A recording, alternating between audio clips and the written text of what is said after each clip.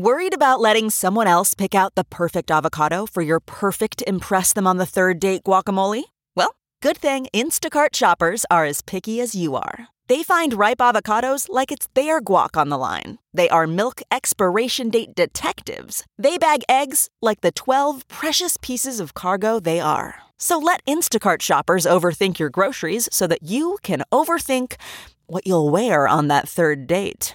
Download the Instacart app today to get free delivery on your first 3 orders, while supplies last. Minimum $10 per order. Additional terms apply. Man, that sunset is gorgeous. Grill, patio, sunset. Hard to get better than that. Unless you're browsing Carvana's inventory while you soak it all in. Oh, burger time. So sit back, get comfortable. Carvana's got thousands of cars under $20,000 just waiting for you. I could stay here forever. Carvana, where car buying meets comfort, meets convenience. Download the app or visit Carvana.com today. The following podcast is a Dear Media production. Hi there, Gabby here. This podcast is intended to educate, inspire, and support you on your personal journey towards inner peace. I'm not a psychologist or a medical doctor and do not offer any professional health or medical advice. If you are suffering from a psychological or medical condition, please seek help from a qualified health professional.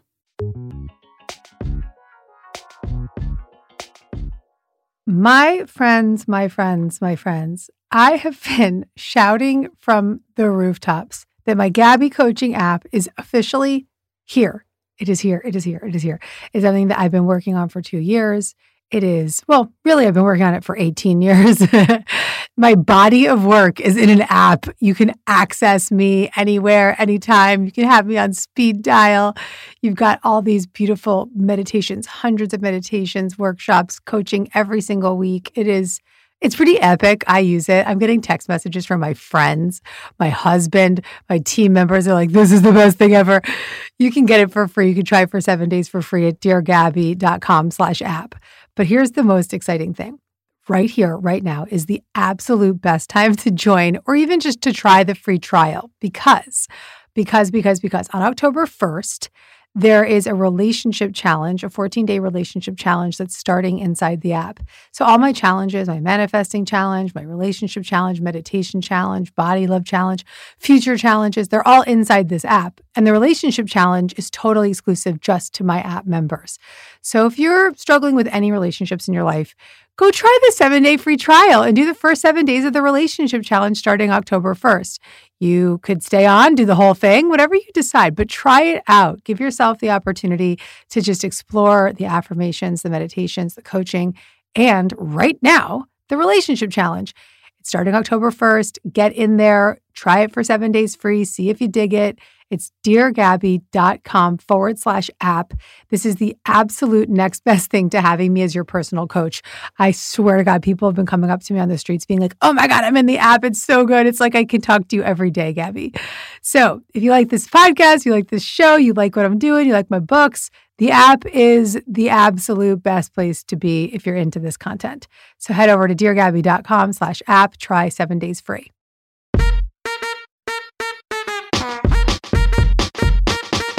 Gabby.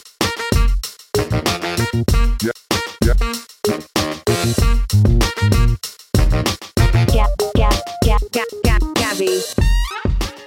Hey there. Welcome to Dear Gabby. I'm your host, Gabby Bernstein. And if you landed here, it is absolutely no accident. It means that you're ready to feel good and manifest a life beyond your wildest dreams. Let's get started. Whether it be romantic relationships or if it's relationships that are family or relationships to children, it's a huge, huge topic that we have to keep coming back to. Just to give you a little backstory, I was just in the middle of interviewing a man called Richard Schwartz, Dick Schwartz, who invented IFS therapy, which is called internal family systems. And in the midst of interviewing Richard, I lost him because of the internet. But I had really good makeup on and I had my whole audio set up. And it says, you know what, let's just see what happens if I jump in and riff and start leading this workshop on relationships. much like I would if I were giving a talk. I have a little outline in my head of where I wanted to go with this. And I would get on stage normally and just riff and let it come. And then I would take questions. What I'm going to do today, I'm going to riff for as long as I need to about relationships and what it means to be resilient in relationships. And I'm riffing with the outline in my head right now. So I hope that that is exciting for you because it's exciting for me. Then we will break down the steps of what it is that we discussed today so that you can really feel the support and take the actions to really stay consistent with your resilience in relationships. So let's start by just acknowledging that all relationships are spiritual assignments for optimal growth, learning, and healing. Every relationship that we establish in our life has a deeper meaning, has a greater opportunity for us to look at that universal mirror and allow whatever is up for us in those relationships to be reflected back to us so that we can recognize and identify what it is that we may still need to address and heal. Relationships are also a great source of joy and security and safety and love. But in many cases, that security that we long for most in our relationships is what we feel the most distant from because of our unresolved attachment wounds, because of the stories and the experiences from our childhood that made us develop in a way where we don't feel a safe, secure attachment to others. According to Dr. Dan Siegel, the security that we long for in relationships, particularly as children and in that young stage of life, really requires safety, being seen, and being soothed is what creates a secure internal environment for a person in relationships. But many of us listening and watching can maybe recognize that security wasn't something that was established when you were young. You may have not had the level of safety that you felt you needed, or maybe you didn't have the level of being seen that was necessary to feel like you were good enough, to feel like you were worthy. And maybe you didn't have a caregiver, a primary caregiver or two primary caregivers that soothed you, that were able to soothe you. Therefore, security was breached.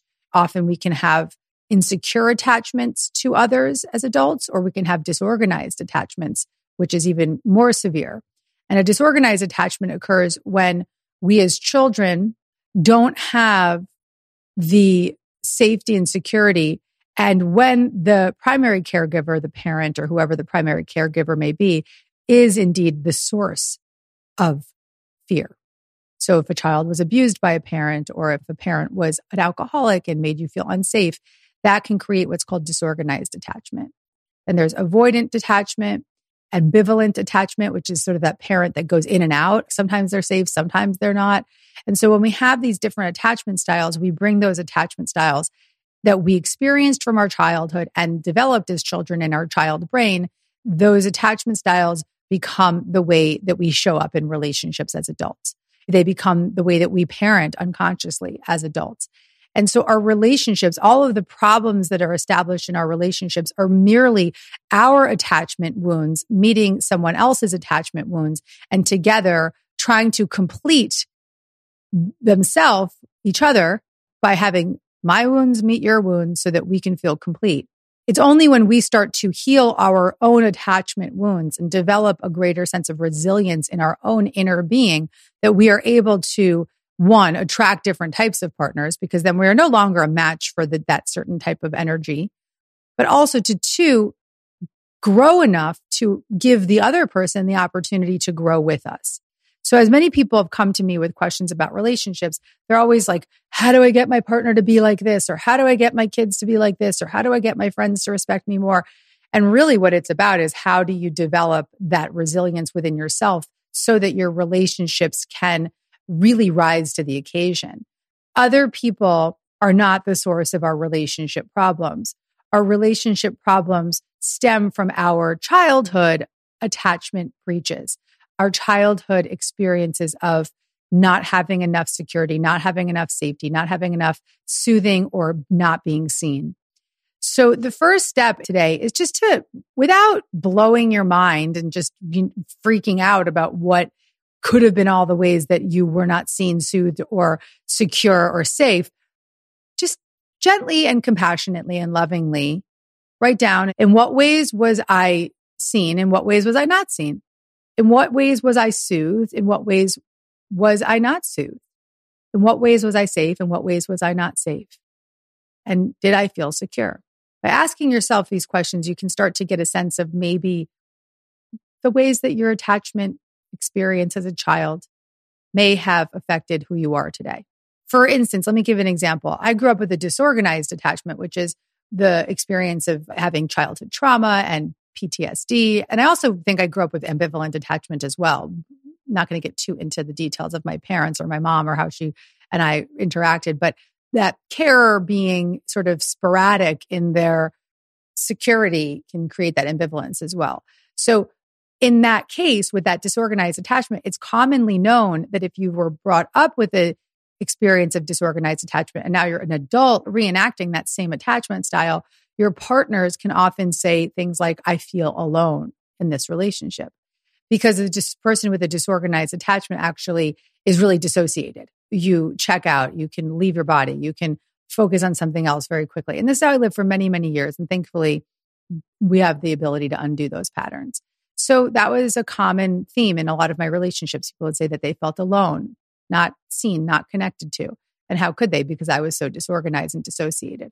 So when we start to understand the ways that we didn't receive the security from childhood that we deserved and needed, we can begin to recognize that we have an attachment style that may be affecting the way that we are in relationships now.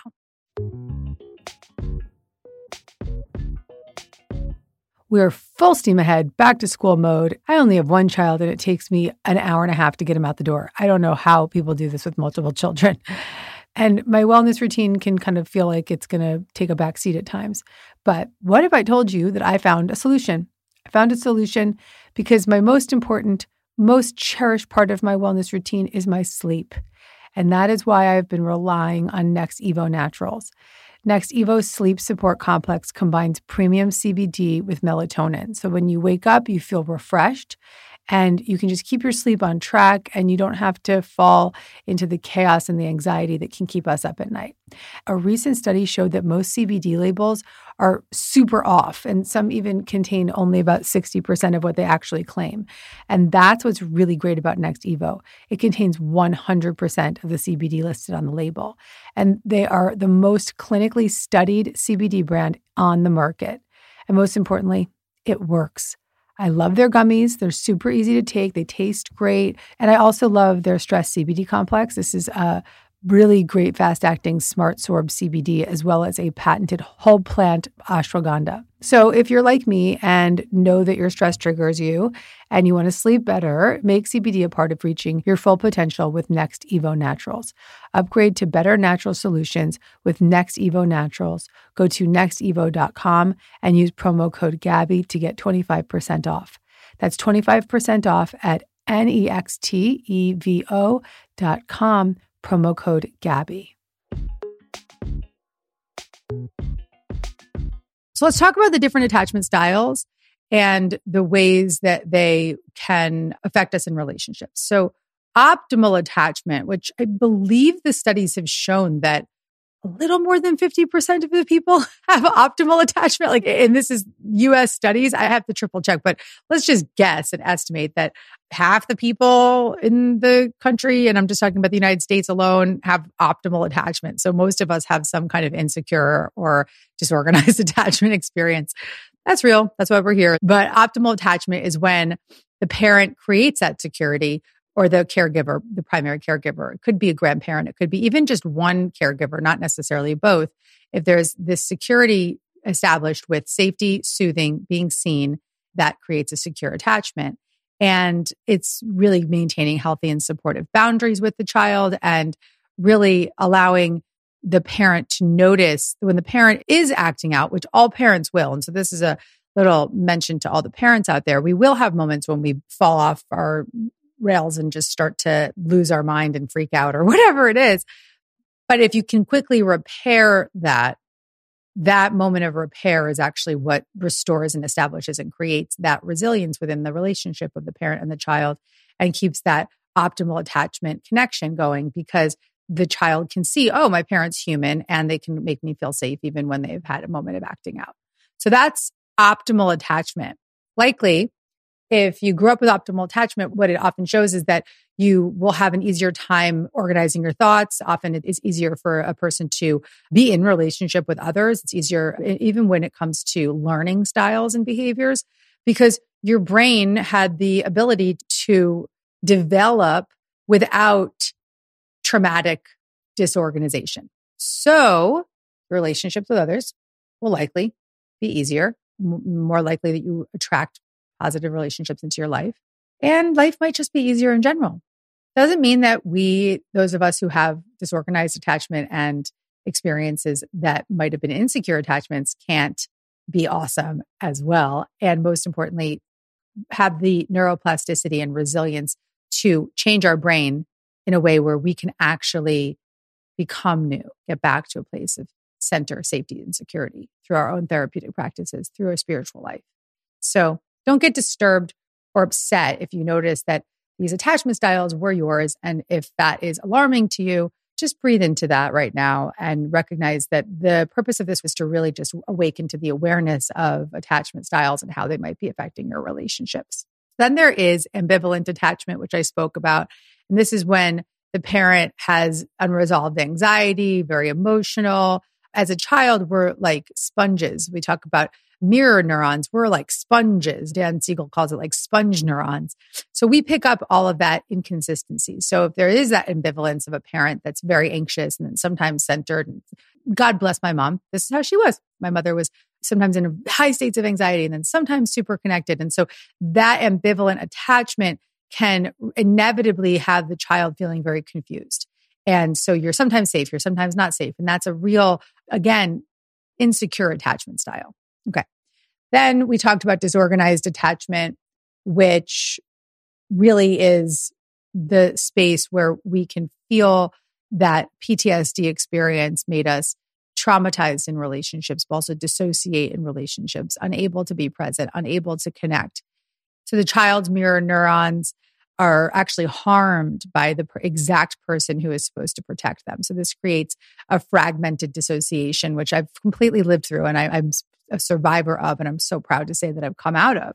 So Dan Siegel actually says this. He says, totally incompatible with my whole evolutionary history as a mammal of attachment, where my attachment figure is supposed to protect me, to want good things for me, to provide safety, security for me. All these experiences that I'm evolutionary engineered to have, you are now violating. That's what happens when there is a PTSD or trauma in that relationship.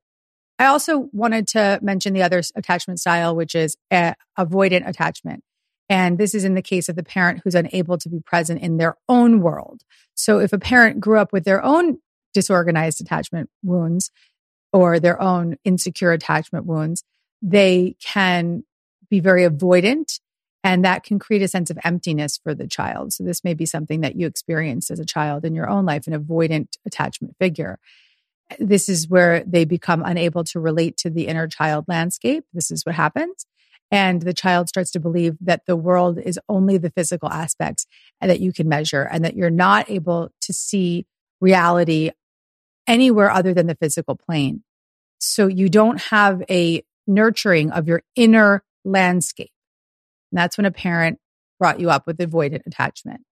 And so when an adult is only able to focus on the physical aspects of life, they cut off from their own dreams, desires, intuition, impulses, and their caregivers inevitably were unable really to see their inner feelings. Remember, part of security is being seen. So if you had a parent that didn't see your inner feelings, then that part of you was not nurtured, that security breach occurred, and you grew up with a sense of avoidant attachment. And now as an adult, you too suffer from the experience of not acknowledging an inner landscape. You may even recognize that you could be in relationship with someone who has an avoidant attachment. So if you say like, oh, my partner is so hard to read, or they're not good with emotions and feelings, or they can't express their feelings, as an avoidant attached child who grew up to be an adult. So once again, we have avoidant attachment, ambivalent attachment. That's when the anxious parent comes in and out of security. And then we have the optimal attachment, which would be the parent is very conscious of the secure attachment bond. And then there was disorganized attachment, where the PTSD occurred because of the primary caregiver, or the caregivers were neglectful, or the child had a traumatic experience that wasn't tended to by those caregivers, and therefore experienced dissociation, fragmentation. And the brain is actually really conflicted, because in an experience of a disorganized attached relationship, what happens, it's so fascinating, is that the same mammalian neurobiological need to run to a parent or a caregiver and say, make me feel safe, is in direct conflict with the fight-flight response of the amygdala that's constantly on the lookout for that parent to do something that feels unsafe. So when a disorganized attached child shows up and their parent walks in the room, the kid can run towards them and then collapse on the floor, or run and then run away. So because there is literally these two things happening simultaneously in their brain, such that the brain is saying, go for the safety and security from that person because that's my primary caregiver. And no, they are the person that's not safe. I have to run.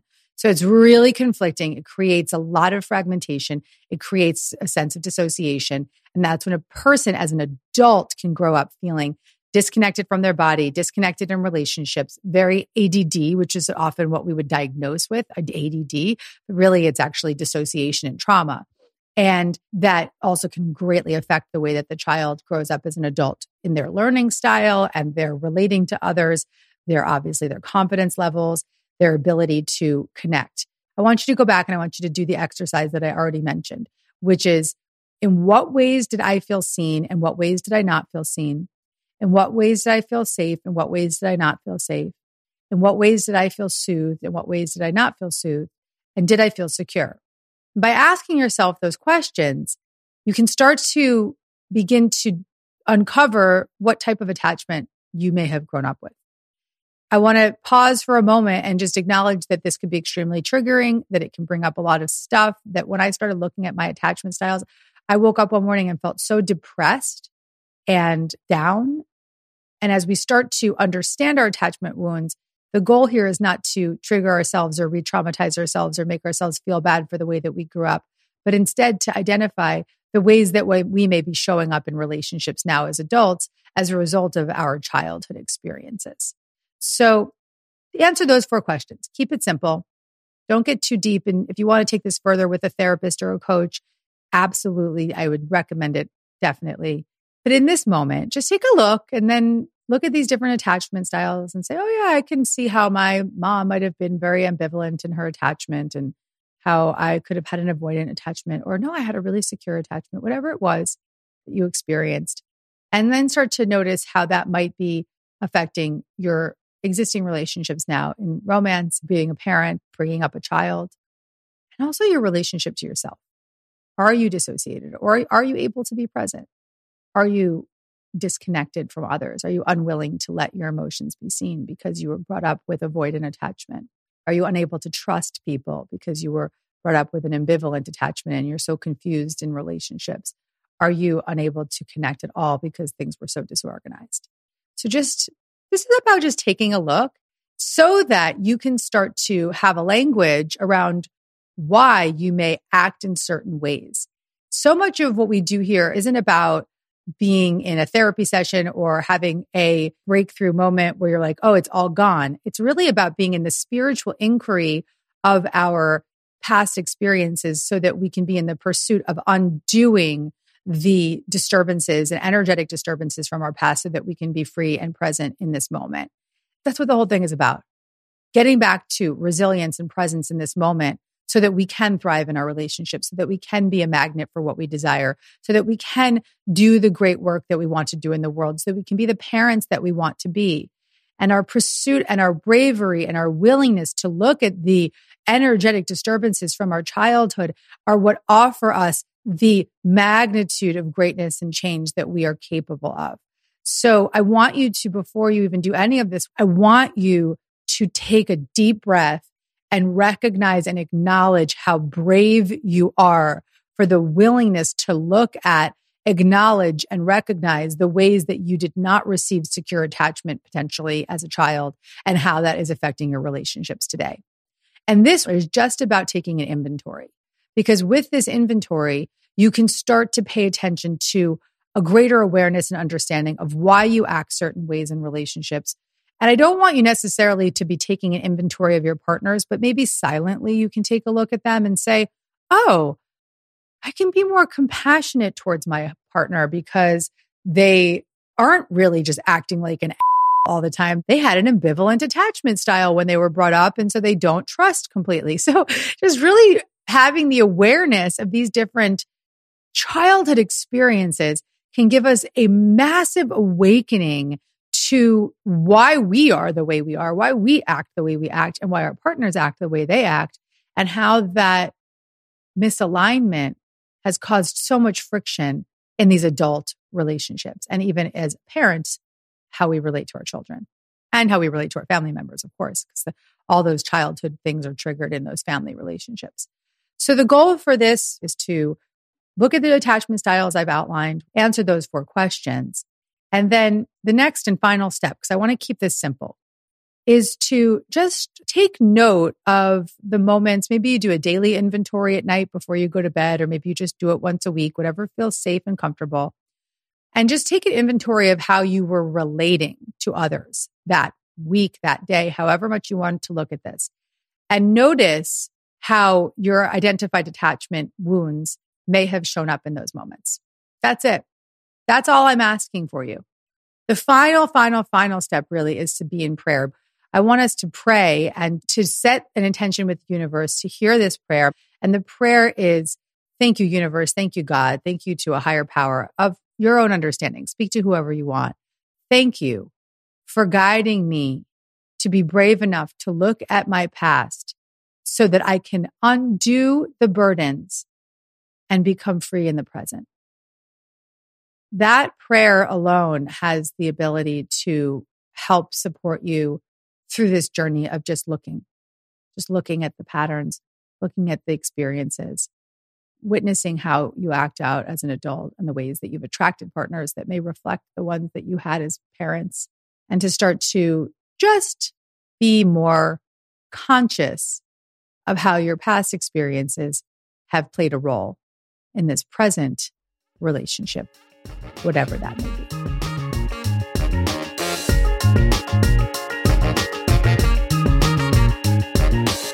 If you made it to the end of this episode, that means you're truly committed to miracles. I'm really proud of you. If you want to get more Gabby, tune in every Monday for a new episode. Make sure to subscribe so you don't miss any of the guidance or special bonus episodes. Your experience of this show means a lot to me, so I really want to welcome you to leave an honest review. And you can follow me on social media at Gabby Bernstein. And if you want to get in on the action, sign up for a chance to be Dear Gabby'd live at deargabby.com. See you next week. Gabby. Please note that this episode may contain paid endorsements and advertisements for products and services. Individuals on the show may have a direct or indirect financial interest in products or services referred to in this episode.